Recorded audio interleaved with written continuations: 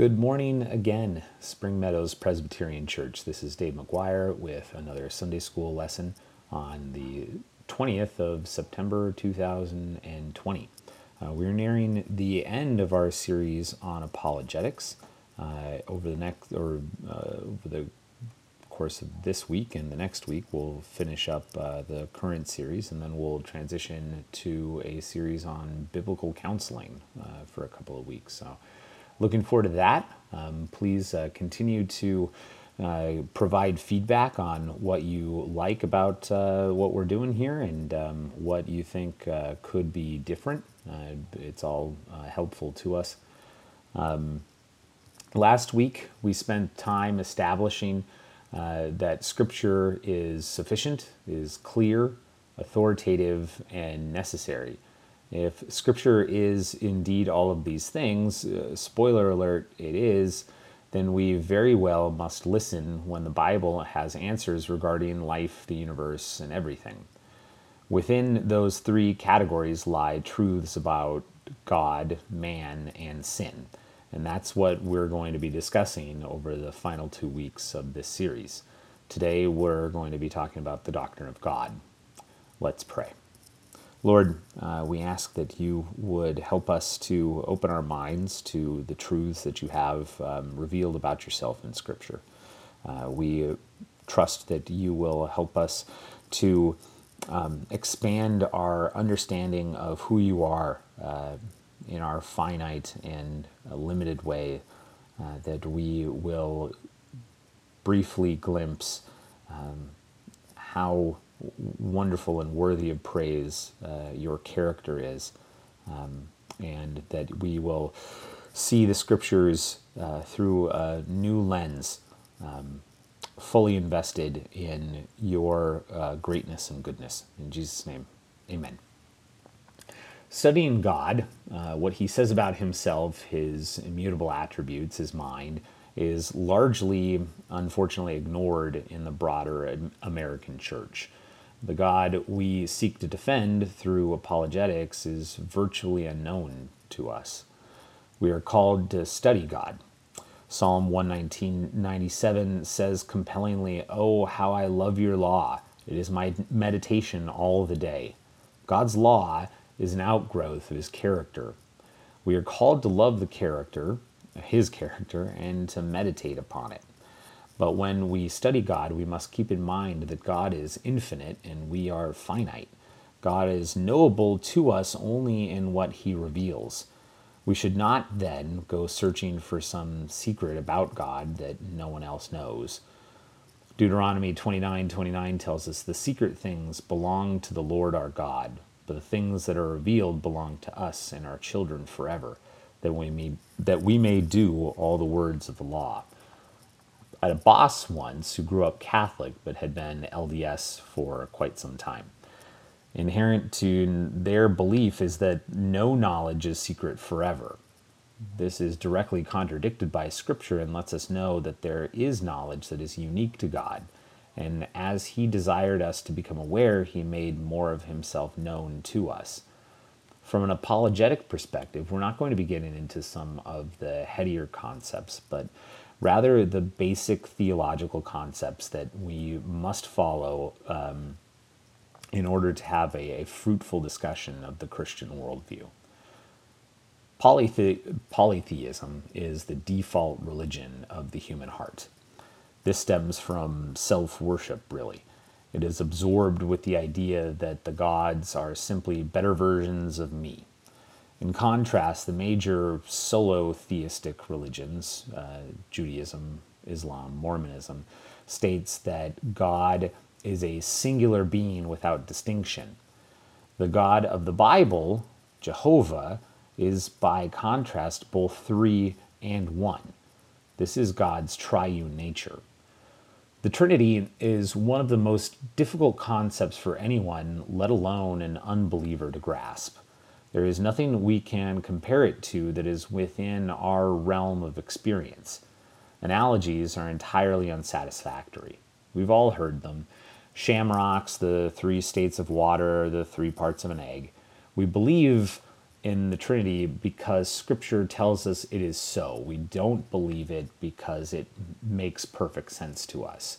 While it is logical, as we'll see, it is not inherently simple. It is a difficult concept.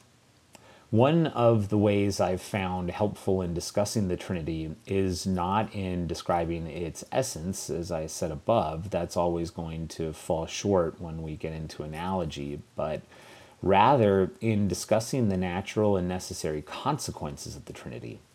If there was a time before creation where God was by himself for eternity, there was a time before God could have loved another. Additionally, there would have been a time before God was in community with another being. These things would fundamentally alter God when they became realities to him, when he created something, whether it was another God or whether it was man.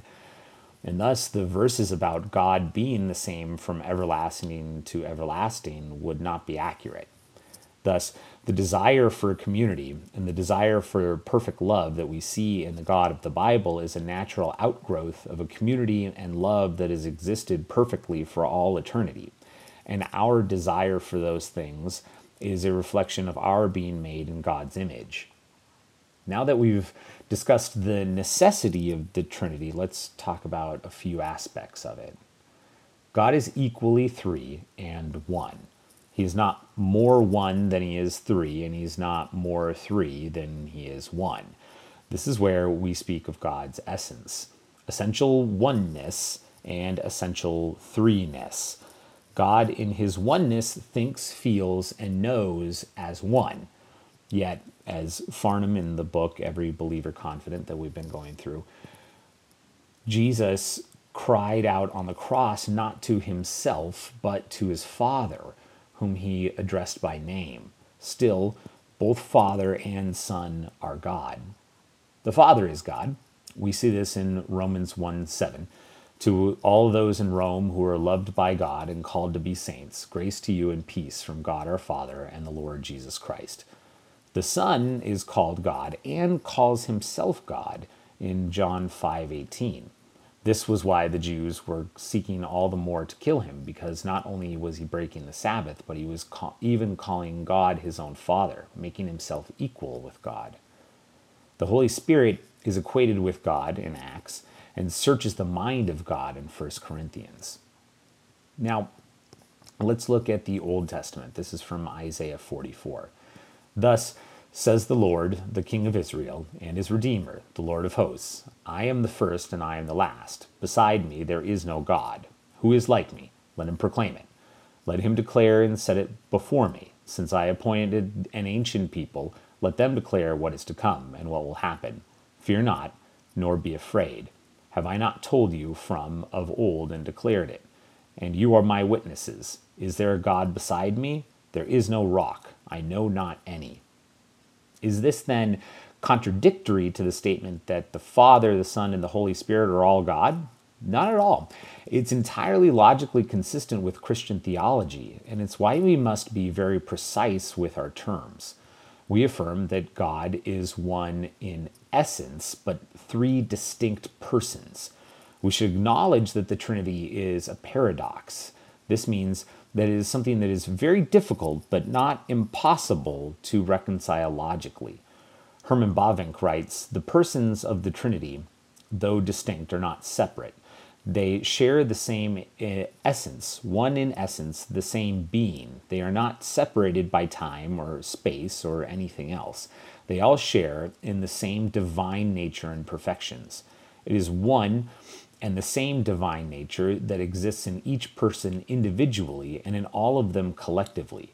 God's being is not an abstract unity or concept, but a fullness of being, an infinite abundance of life, whose diversity, so far from diminishing the unity, unfolds it to its fullest extent. Next, God is absolute and personal. The God of Christianity is a personal, rational, and self-conscious in that he is aware of himself and who he is, not in the negative way we typically think of the term self-conscious. Farnham writes, This is apparent in that God does things that persons do. He creates, he speaks, leads, judges, gives, loves, controls, punishes, wills. He can be pleased, grieved, angered, betrayed, saddened, and appeased. God is personal in that he relates to us. He understands who we are and why we do the things that we do. He communicates with us and responds to us. This gives lie to the concept of pantheism, that is, that God is present in everything, but is not separate from his creation. He is not a force or a concept. He reflects his personal nature in that he pursues those who he created and provides a way for them to reconcile the broken relationship between God and man. When we say that God is absolute, we affirm that he is all-powerful, all-knowing, and everywhere at once. He does not yield his glory to anyone else. I saw a bumper sticker once that said, "Try Jesus. If you don't like him, the devil will always take you back." Now, I could devote an entire lesson just to the theological and scriptural mess that is that bumper sticker, but I want to focus on the implication there that Jesus and the devil are somehow equal representatives of a light side and a dark side, both competing for souls, and neither with a clear advantage. No, God alone is uncreated and eternal. All creation, both natural and supernatural, is created and is finite. Nothing else is like God. Finally, at least final for our purposes here, God is self-existing. He is not dependent upon anyone or anything. This is what we call the aseity of God. The ancient Greek and Roman gods regularly needed something from one another or something from man. On the contrary, the God of Christianity needs nothing from us, not worship, not love. We, on the other hand, live and move and have our being in him. That's Acts 17:28. A solo-theistic God, should he desire community, must then create beings with which to commune. Should he desire to love another, he must create another being to love. In other words, a solo-theistic God needs something from his creation.